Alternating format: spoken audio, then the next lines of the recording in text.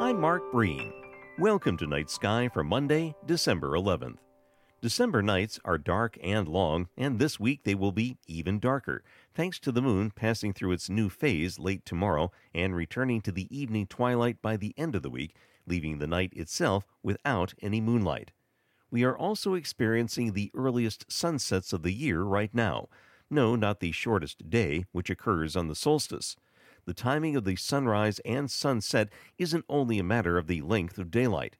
Our latitude alters the curve of the Earth relative to our orbit, which causes the sun to rise and set varying from north to south. Another consideration is the slight change in the speed of the Earth as it orbits the sun. During the northern hemisphere's winter, the Earth is slightly closer to the sun, causing us to move a little faster. This keeps the sun in the sky just a little longer in the afternoons, so the afternoons will actually start to lengthen, although it delays the latest sunrise until the end of the year. Our dark skies will be lit up by some meteors, as we'll discuss this week on Night Sky.